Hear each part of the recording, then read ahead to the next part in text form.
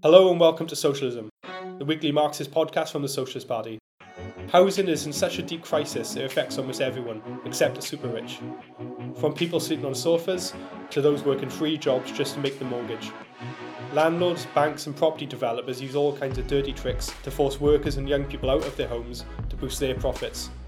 But in 2016, tenants on the Butterfields estate in East London refused to budge.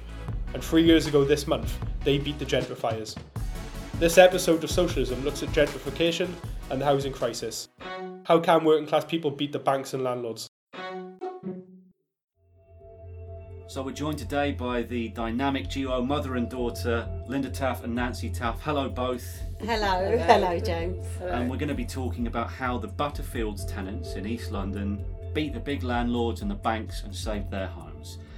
So in January 2016, working class tenants in Waltham Forest suddenly received eviction notes. What happened? I mean, I'd known for a little while because I was working in the local library. A friend of mine had told me that there'd been a rent increase on this road, which historically had been owned by a philanthropist organisation. They were houses built for workers in the area, traditionally. Mm-hmm. And I'd been warned about a year before there'd been a rent rise. So because we are rooted in the community, I went up there to leaflet to try and see if there was a mood to campaign against the rent rise. Obviously, at that time, people were keeping their heads down. But when they received those notices, that went out in the local press, which was the first time I really knew about. I don't know about you, Mum. Well, I probably got my information from you, as I do all the time. But the minute that I knew about it, it immediately chimed with the housing campaign that we'd set up through the local Trades Council. We'd already organised Trades Council, which brings together all the trade unions in the borough. That's right, yes. And we'd already organised a demonstration about high rents, and we were in touch with several tenants and various people campaigning. So we thought, this is a housing campaign, or this is possibly a housing campaign. And we immediately sent out very informal notices, come to our next meeting. Mm-hmm.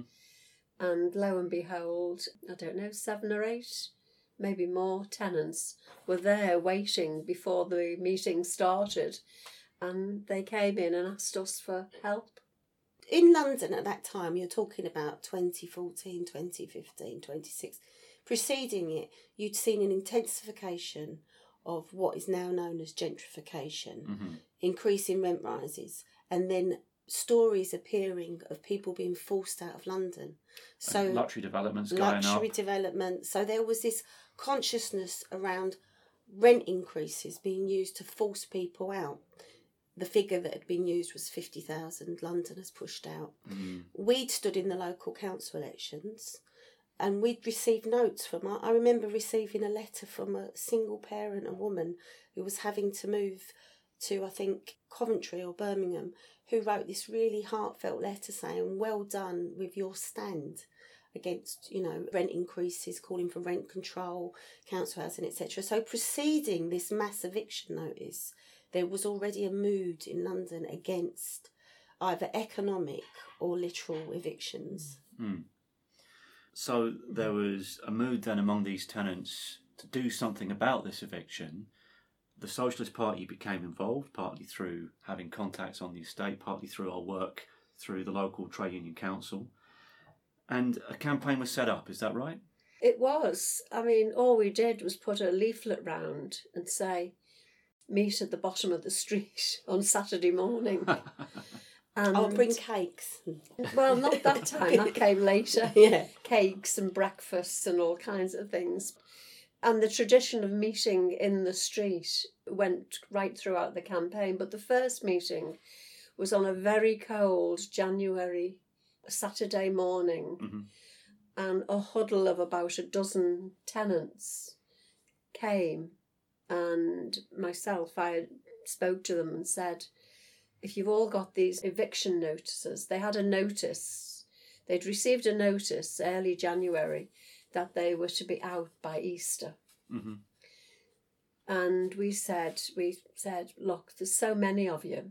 If you all stick together I mean, Nancy had already raised in the kind of London housing campaign, "We won't move."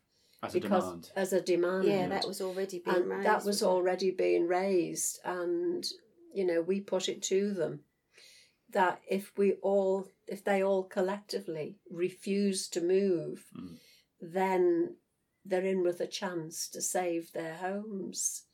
And that's where it started. And quickly we decided to hold a big meeting in the local church hall. And some of the tenants from New Era in Hackney. Yeah, so one housing struggle fed another. Exactly, yeah. But I think the main difference, the main thing we bought was we said to them, you must set up a tenants association. And obviously, Socialist Party members in the area, we'd had a long tradition in the tenants organisation. And we organised for a Socialist Party member to come along to a meeting to help them actually constitute a tenants association, because she was and that's a little bit experienced in a bit like in a workplace organising a trade union, self-organisation. There's lots of people who come in from outside, but organising yourself into a tenants association, I think very early on the Socialist Party said this is fundamental, and that's what they did. And what was the mood like among these tenants when these eviction nights had just come through? Okay, yes, they'd come to a couple of meetings, they'd been to a meeting out in the street on their estate where they lived, but did they feel like this was something they could win? Well, I think it's true to say that, I mean, I'll let my mum come in after, but, you know, anybody who is a private tenant, and I've been a private tenant in my life, it's one of the biggest, it's one of the hardest struggles to wage, because it's not even like being in the workplace, is it? Where, you know, you all go, and if you withdraw your labour, etc., then you hit the boss in his pocket, etc. Housing is a bit more complicated. So when we started on this road, everybody was so outraged at 63 families being put on the street. The main impetus is we're going to fight. We're going to fight. We don't know where we'll end up. We want to fight to win, but I think if we're all being honest at the start, none of us knew at the start whether we would definitely win. I don't know what you think. No, well, I've had long trade union experience, and I know when you launch any campaign, you really don't know if you're going to win or not. But you do your best, and you try to bolster everybody's confidence. And once people are confident, you never know what happened. I mean, early on in the campaign, one of the tenants, who's now become a member of the Socialist Party, we were discussing what should our slogan be. Because, you know, we'd had this, "We won't move," but it was a bit kind of flat. And she came up with "Butterfields won't budge." They called themselves budgies. That's right. So it was kind of, it came from the tenants. But many of the tenants, I mean, I would say most of the tenants who were actively involved were low paid, worked long hours, Immigrant workers. Largely migrant workers, some with families. They had all the problems of everyday life, and now they had this big problem where they're going to have to move. You know, one person said they'd lose their job, which meant no home, no job. Other people said, my kids are going to have to move school, that their life would be disrupted. There was all manner of problems. Just so that the landlord could make extra money out of redeveloping this place. Exactly. I mean, there was real resentment, especially when we paid a visit to the landlord's house. Oh, really? And we all saw what he sort lived of in. a mansion he lived in. It would have made about 16 Butterfields flats. So as the campaign progressed, people became more and more willing to have a go. I mean, one, woman who admitted that she would get up in the night and cry because she didn't know where she was going to be next month or, next week even. she found herself leading a group of tenants round the estate agents, saying, "Don't you handle these flats if they become empty, because you'll be complicit." And that's a good point, actually. Let's talk about the tactics the campaign Yeah. adopted, because clearly, at the beginning, taking on people like the Royal Bank of Scotland, taking on this enormous landlord in his mansion, of course, people were daunted. Of course, these working-class tenants thought, goodness, how we have to fight, but how on earth are we going to win? But it was this action which they took together and a series of tactics which they adopted, which helped to pave the way towards an eventual victory, wasn't it? So what were the tactics of the campaign? Well, I mean, I think, first of all, self-organisation, a tenants' organisation. And then what marked out the Socialist Party is we put forward the idea of not moving, of this intransigent, we're not moving, which electrified the campaign a bit, because suddenly you've got 63 families who are talking about staying put. But then you have to go out and campaign for that. And posters in the windows. So for instance, we put up, you get estate agent signs, put estate agent signs, on posts, we're not moving, bill posters, asking people in the area to support them, raising money. Like my mum said, the landlord tried to really intimidate her in sort of tactics, where he would be visiting people in their homes, I think on a Sunday evening, to sort of pressurise them to go. So what we decided is one Sunday, all of us went to his house to deliver a leaflet, a letter, to say, please stop harassing us in our homes.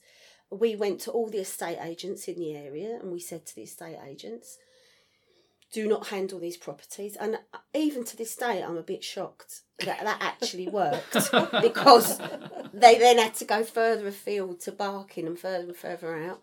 We had marches, didn't we, along the high street? We had pavement walks, we had discos, we had fundraisers. But the one crucial thing, I think, is every week we met under the lamppost. I think every week I'd get on my bike after work, go up there, and there was a weekly meeting under the lamppost where they discussed their own tactics. And we advised as a Socialist Party. There's other stuff. There's loads of stuff. Well, the first thing I remember, the first event that we decided was we found out that one of the flats was being auctioned. And the auction was taking place in a big swanky hotel in Park Lane. And the man whose flat it was came along with, it was only about 2 or 3, or maybe 4 or 5 of us. It was very few. And we put together a leaflet to the people going to the auction saying, don't buy lot number, whatever it was, because this man is being driven out of his home. And the reaction we got from the people who were going in, I mean, there was a whole range of people, looking for a cheap place to live, or some more kind of what you call a wide boy, looking for something to make money out of. But on the whole, they said, no, we won't touch that. We wouldn't touch it. They did have a bit of a conscience. And then when we tried to go into the auction, accompanied by a reporter from the BBC radio who came along with us. Yeah. Well, I won't go into the whole story, but we ended up being lifted up by our elbows and escorted to the door. He said, we've been chucked out of better places than this. Nancy went to an auction, didn't you, on another occasion? Yeah. And stood up. Yeah, so... But that being escorted out of the building, I think that does just emphasise the point that, while of course among individuals you can sometimes make an appeal to conscience, what you're up against here is economic forces. You're up against the bottom line, you're up against big business, you're up against the profit imperative. And while you can make an impact on individuals, being escorted out by security, well, that's defending the profit interest. So as well as being able to have that individual impact, it's important to make it clear to profit interests that actually you're willing to make a fuss, that you're willing to disrupt their activities, willing to bring negative media attention onto them, and that actually can have a bigger impact. Yeah, I mean, everything. I mean, there is the political aspect of what we did in the Labour movement too, wasn't there? Like, so for instance, when John McDonnell came to speak. Actually, just before we come on to that, one of the early things which the campaign did was to approach the local MP, isn't that right? Well, some of the tenants naturally tried to get in touch with the MP, and she'd responded. So this is Stella Creasy. Stella Creasy, who's, MP for Walthamstow. She's on the right wing of the Labour Party. She's not a friend of Corbyn. No. And the main thing was that she was proposing that she try and fight for Compensation. compensation. Yeah, I mean, the thing is, from the very start, the difference was we said that these tenants should stay in their homes, they should have the right to stay in their homes, and it was just, you know, an insult to expect 63 families to just pack their bags and go. And she was, you know, very upset, wringing her hands, you know, proclaiming it was a disgrace. I think she even, through one of the representatives of Glasspool, the company responsible for selling the properties to a property developer, she actually threw them out of Parliament, and she got on television and she got on the radio and she got in the papers. But that, as much as it's a great gesture, it doesn't actually keep you in your home, does it? It's not a strategy. I mean, we know families with 2 kids on that estate. That's lovely for her to make that gesture, but that wasn't going to keep them in their home. The strategy that needed to be fought for was to keep those people in their homes. And from the very early on, she wanted to negotiate compensation. So when you say compensation, you mean these people lose their homes, but they get a bit of extra money to help them find a new home. That's it.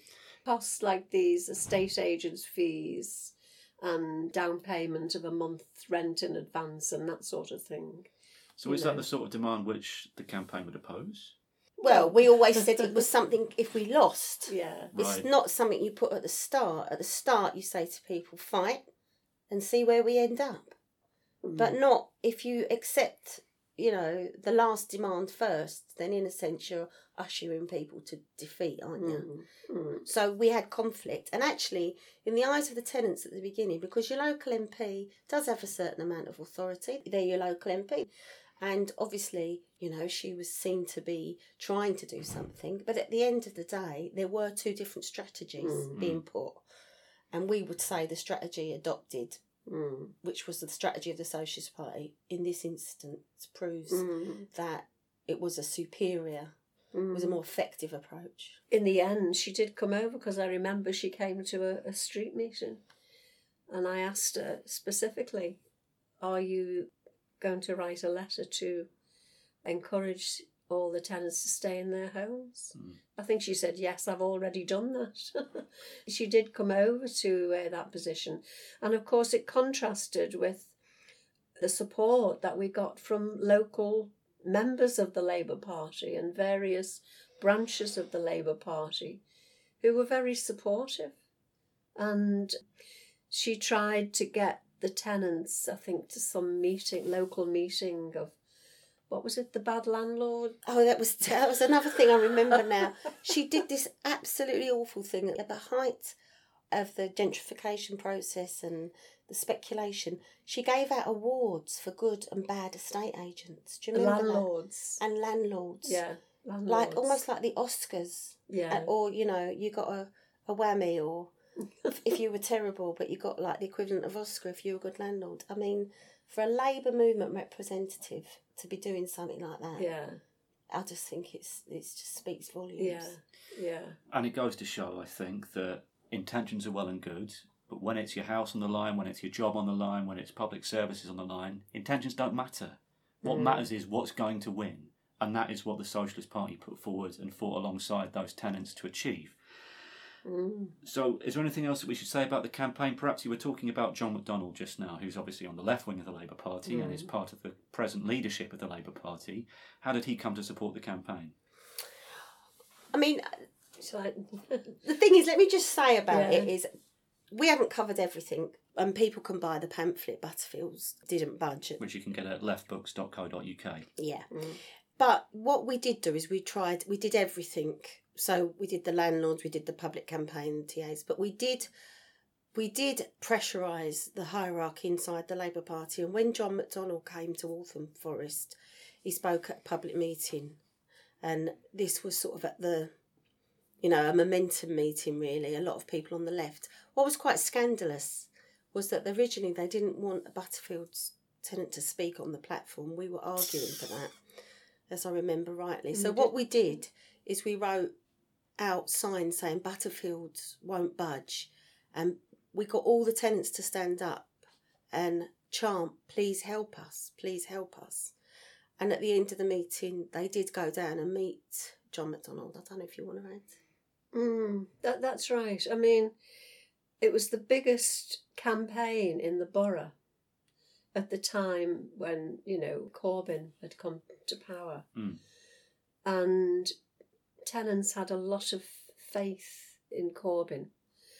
And you would have imagined that the Momentum movement would have invited one of the tenants or somebody from the campaign to speak, but they didn't. And we then had to rely on this strategy of just drawing attention to the campaign. But at the end of that meeting, John McDonnell spoke to us all. What can he do to help? And we don't know for sure what he did, but from that moment on, the solutions started to come forward. Maybe he got in touch with the landlord, maybe he got in touch with RBS, the Royal Bank of Scotland, maybe he got in touch with Stella Creasy. We don't know. But it did end up that the company called Dolphin Living Trust, which had taken over the New Era estate and which we'd contacted early on in the campaign, but we didn't get any results. Apparently they responded to a request from the MP and maybe John McDonnell, we don't know. But that's how the issue was resolved in the end. And I think it's probably fair to say that the incredible collective action, threats to disrupt, massive profile which the campaign had built up was the decisive element. Yeah, I mean, the victory came really when we were heading towards families being dragged out of their homes one by one. And I've said this. Well, they'd actually got a bailiff's letter, hadn't they? I mean, I said this at a meeting where we had one tenant, Mohammed, I remember him, he was a cab driver, involved in some surreal Friday night. I couldn't actually believe I was doing it, but I was going round someone's home to work out how we would actually stop the bailiffs getting in. What barricades we put up. We were actually sitting there because we come to that point where we were facing families being dragged out of their homes one by one. And I think, really, if it was a game of sort of housing chicken, we won. Because they did not want to do that, and we made it clear that's what they would have to do, drag people out. And it would have gone into outer space. The whole community would have been mobilised to defend those people. And the fact that they were aware that you were preparing to physically impede and physically defend these people from being dragged out of their homes, I think that's fair to say that would be a major factor in that. I mean, my mum's got previous on it too, because she was the leader of the anti-poll tax union and she spoke to thousands of people outside the courts. So they knew that we were sort of steeled in defending people in their homes that we'd organised against the bailiffs. It weren't like it came from nowhere. It was a tactic used during the poll tax. But I must say, the end was so surprising. And wonderful. We'd been round all the estate agents. All the estate agents in Walthamstow had agreed they wouldn't handle the flats, apart from one who was a Labour councillor, who was a state agent. Anyway, we won't go into that now, but anyway, we found that estate agents further afield, I think it was Stratford or Barking, I can't remember now exactly. Other parts of East London. So we decided this particular Saturday morning that we would meet and go over to this place and picket them. So I think we were supposed to meet at 11 o'clock or something like that. And I was getting ready to go up to the estate and got a phone call. And throughout the campaign, the landlord had a front man who tried to be the tenant's friend. Come to me, contact me if you've got a problem, all that. And there'd been some contact between us. And he'd seen exactly what we'd done. Yeah. And I was just getting ready and I got this call. And it was this front man. He said, I'm ringing you because I want you to be the first to know what's happened. And he said, and we quote it in the pamphlet, he said, "You made this happen. You did this." And he meant the Socialist Party, didn't he? He got to us and I nearly fell off the chair. You know. She phoned me and told me to sit down. Then, I raced up to the estate, knocked on a few doors, told people because they were starting to gather. I mean, people were weeping. Yeah. It was such a shock. We'd won. Dolphin Living Trust was going to take over all these flats. Everyone could stay in their home. And Stella Creasy wanted to... She raced up there with her Facebook Live, didn't she, to be on- filmed in the on Victory afternoon Day. to tell us this surprise news. Of course, we already We knew. already knew. Yeah. So it was great. So having tried to impose a strategy from the beginning, which would have prevented this from even happening, she then turned up at the end to take the glory. Exactly. And wanted us to thank RBS for coming to Yeah. the table. She wanted us to thank the Royal Bank of Scotland. The Royal Bank of Scotland. I mean, give me peace. We had a great big celebration in a local club. It was great. Yeah. So it was a fantastic victory for this campaign. The homes were saved, people were able to stay. This new company, Dolphin, came in. There are, however, problems starting to arise again today, aren't there, on the estate? So how is it possible, in the midst of this dreadful housing crisis in London and across the country and in many other countries as well, to once and for all beat the landlords, the banks and the big companies and win secure housing? Well, I mean, we need to repeat Butterfields on a much bigger scale, don't we? We need the resistance to just be more generalised. But at the same time, you know, politically raising a programme, which we do in the Socialist Party, which is for mass council house provision and building, the acquisition of empty homes, and also to rehabilitate rent control, which Reintroduce. to reintroduce rent control. I think that, you know, housing campaigns, they're not like industrial disputes. They are a bit more complicated, and often if you get like a big industrial movement that can feed into something like a tenants movement, often they go hand in hand. But I think we don't have to wait for that. In London, we're awash with flats and yet we've got tent cities. So I think that the kernel of what happened at Butterfields is what we need to generalise, what we need to build generally. I don't know if you want to... We would like to see some kind of private renters, tenants association. Like a renters' union. Like a renters' union, but it's that's very difficult to organise. And there have been some... Unite Housing Branch has been trying to do this as well. So that's Unite the Union, which Unite the organises Union, housing workers. Yeah. But basically, it's a political question. Housing now is more profitable than banks. If you want to make money, you buy a house and you rent it out. And as long as that marketisation, commercialisation of homes exists, then we will have this situation. And so we have to have political power. We want to fight to be councillors so that we can introduce a new version of the old Rent Act where people had security of tenure. You could have a tenancy which lasted for your lifetime. That's right. And what was interesting, on the Butterfields estate, you had older tenants who had rent agreements, who had these old style rent agreements where actually it was enshrined that they couldn't be evicted, couldn't have their rents raised. And the newer ones, who had obviously, over time, it's a bit like if you're a young worker and you're on a contract that's worse than an older worker where the union's negotiated better terms and conditions for you.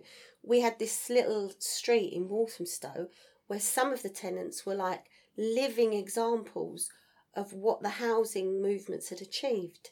So you had a home, you were a tenant, and you couldn't be evicted. That's right. To my children's generation, that just doesn't exist. They move every 6 months. They sleep on sofas.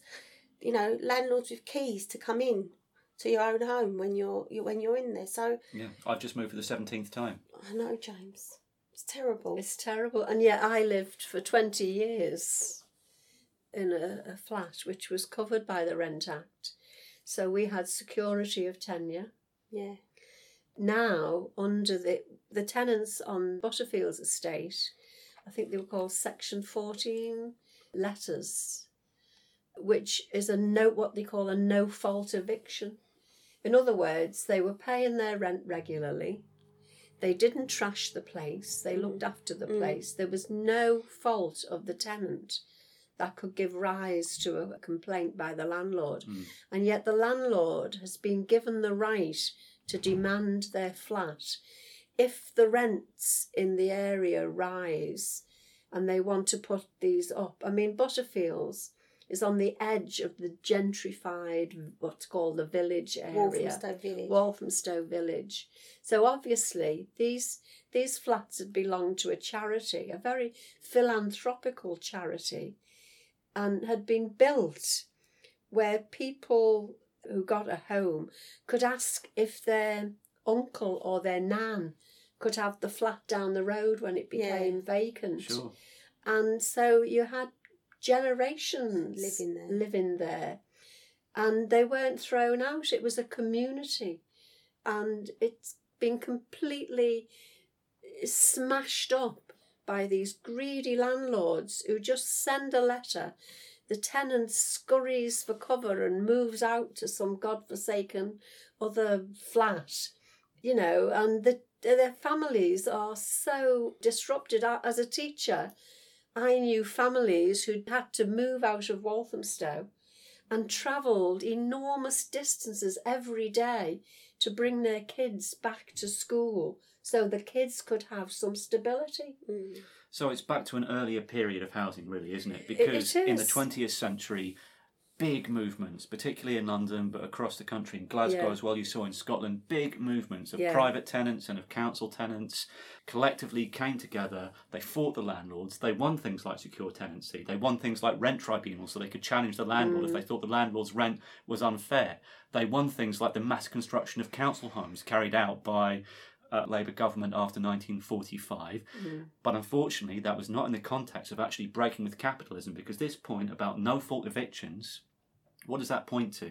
It points to the role of profit and the problem of private ownership. And so the Socialist Party's programme, which we think should also be adopted by Jeremy Corbyn, as well as the very important points made, includes points like nationalising the land, nationalising the big developers and construction companies, nationalising the banks as well, who are behind this because they make money through mortgage payments and loans for construction developments. By taking those out of the hands of the billionaires and the privateers, then they can be planned democratically to provide housing for everyone. And that kind of solution is necessary in Britain and across the planet to finally stop having to endlessly have these struggles with the big landlords. Like, unfortunately, it looks like tenants on Butterfields may, on a smaller scale, have to have, again, luckily, of course, they have this recent tradition of organising, so they know what to do. So that's our final question then. If you are facing a housing crisis and you want to fight back, what can you do? Join the Socialist Party. No, I mean... Well, you should. We are having a session on housing, which, I mean, I'm giving a flavour of what happened at Butterfields at the socialism event coming up. So if people want to find out a bit more, they should come along to that session and, we can make contact, etc. If you're a tenant, private tenant or council tenant, and you want to do something, then come along to that session. People have got to get active in the struggle, basically. And obviously this is a Socialist Party podcast, so we're saying join the Socialist Party. But then out of that will be like a 1,001 different tasks, fighting immediately on your own street, in your own estate, taking up the little issues, politically fighting. I always say to people, you never got anywhere by working hard. You only get somewhere if you organise collectively and fight. And we've had 30 years of people telling us just work, and you'll get on, and you won't get on. Nurses are visiting food banks. Nurses, are being evicted and moving around. Teachers are too. So the lesson is to become politically active and to find a role and to struggle. So, I suppose as the late great Bob Crow, the old General Secretary of the RMT Union, used to say, and it's common coin in the trade union movement, if you fight, you might lose. If you don't fight, you will lose. Exactly. Yeah. Yeah. Yes, exactly. Exactly. All right. Nancy, thank you. You're welcome. Linda, thank you. See you at socialism. See you all at Socialism.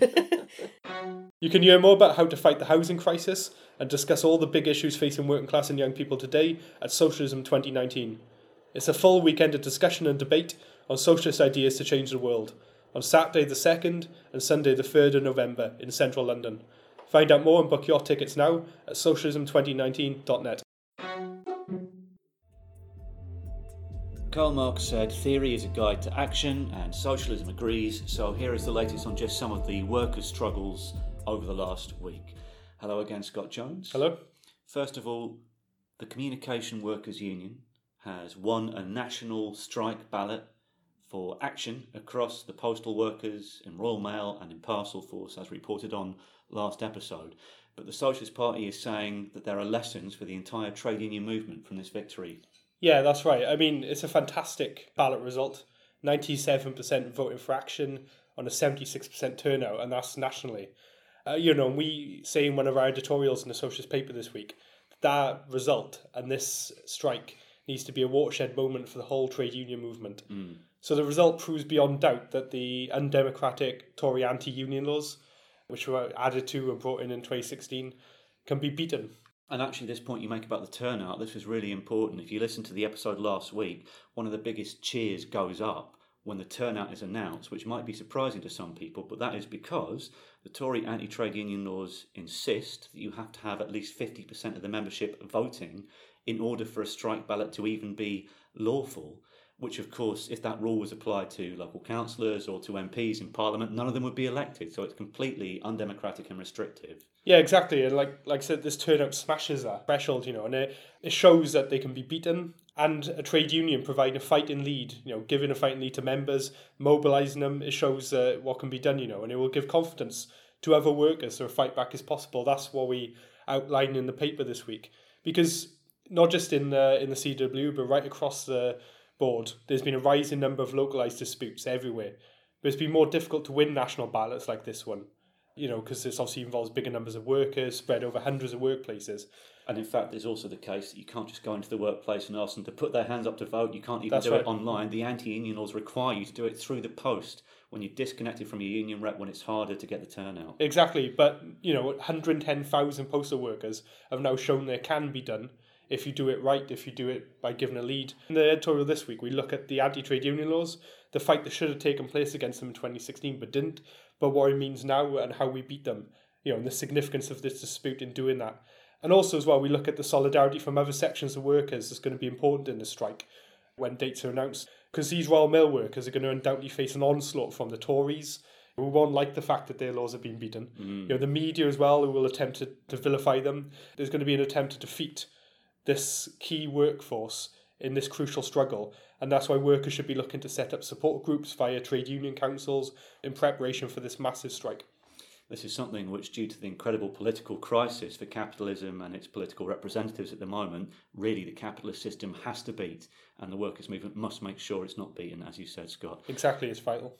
So there's also this long-running dispute in Asda, the supermarket chain, over so-called Contract 6. What's the situation there? That's right, and really, it's a dispute which is crying out for a national strike, like we're seeing in the CW, to be honest. But the GMB union, who organises those workers, hasn't led and mobilised in the same way the CW has. So there's been another march in Leeds, which is where Asda's headquarters are. About 400 workers marched on the 16th of October, angry, of course, at the plans to sack staff that haven't signed up to Contract 6 yet. But this demo was sadly smaller than the previous one back in August. It reflects the fact that many of these workers have already signed the contract, feeling that the alternative of losing their job, of course, is far worse. And while the GMB has done a job of mobilising its members in Asda than some other unions in retail have with similar attacks recently, much of this has been too little too late, to be honest. The General Secretary of the GMB, Tim Roach, has said that the union would fight through legal channels for those who wouldn't sign the new contract, But does that mean he saw no alternative way to stop the sackings? He also said that this isn't the end of the campaign and that GMB is starting phase 2 to get workplace union density up to 50%. But of course, the best way to achieve this is to prove the union is prepared to fight. The failure to escalate the action beyond protests and prepare for strike action is going to mean that many of these workers will be questioning the union's resolve to stand up to the management. Yeah. That's why some of these workers have already signed the contract, because they see no alternative. Sure. And on the demo, Socialist Party members who were there, we distributed a leaflet arguing for a real strategy to build such action, even at this late stage. And workers agreed to us that this is the only way forward, especially when we raised the question of disaggregating the ballot, possibly. What does that mean? It could mean more densely unionised stores, some of which still have 80% of affected staff refusing to sign up to the contract. They could take action and take a lead as a step towards national action against Asda management. So this is one of the ways round the anti-trade union laws, so that rather than balloting the entire workforce as one unit, when it's possible that because of some stores being less well organised, you might not hit that legal threshold that the CWU was beaten, if you do it store by store, you can get most of the stores coming out and use that to build the momentum. Is that That's right, yeah. Okay, now, there are also elections going on right now for the National Executive Committee of the Militant Transport Workers Union, RMT. That's right, yeah, and an RMT activist and Socialist Party member in London, Jared Wood, he's contesting for a place representing the London Transport region. So ballot papers have already been posted to members' homes on the 21st of October, and Jared spoke to the Socialists this week about why he's standing. He talked about the major issues facing RMT members in London and nationally, such as massive Transport for London funding cuts, and also the role the RMT can play in political events. So one of the things that Jared said is that the RMT has been instrumental in getting the Trade Union Congress to agree resolutions calling for generalised strike action against Tory austerity. Mm-hmm. We must continue to do this, but it's clear that the bureaucracy of Congress House is not keen to put these resolutions into action. He continued, I will be arguing that we do more to build alliances and joint action between those unions that are willing to fight austerity alongside us. The TUC, and for that matter the Labour Party, have missed a huge opportunity to call a national demonstration to oppose the Tories and demand a general election. RMT should seek to develop a coalition of the willing to build unified trade union resistance to Johnson and the Tories. Socialism is produced by the Socialist Party, the England and Wales section of the Committee for Workers International. This week we heard from Nancy Taff and Linda Taff, speaking to James Ivans, along with me, Scott Jones. Help us spread the word by giving us a 5-star review and subscribing so you don't miss out. Don't forget to recommend us to your co-workers and friends. We want you to join the discussion. Come to Socialism 2019, a weekend of dialogue and debate on political ideas to change the world, on the 2nd and 3rd of November in central London. Find out more and book tickets at socialism2019.net. We also want you to send us recordings from picket lines and campaigns and reports of your activity. And we want your questions, comments and ideas for future episodes. Email socialismpodcast@socialistparty.org.uk. Socialism, the podcast, has no wealthy backers. We survive thanks to the financial support of ordinary working class and young people, and we're proud of the political independence that gives us. If you like what you hear, help us take the fight to big business. You can make a regular donation or a one-off payment at socialistparty.org.uk/donate. And if you agree with the policies and actions the Socialist Party is fighting for, we need you. Join in our fight for a winning strategy in the labour and trade union movement. Join the Socialist Party now. Send us your details at socialistparty.org.uk/join. And if you live outside England and Wales but still want to join the fight for socialism in your country, contact the Committee for Workers International by visiting socialistworld.net. Till next time, solidarity.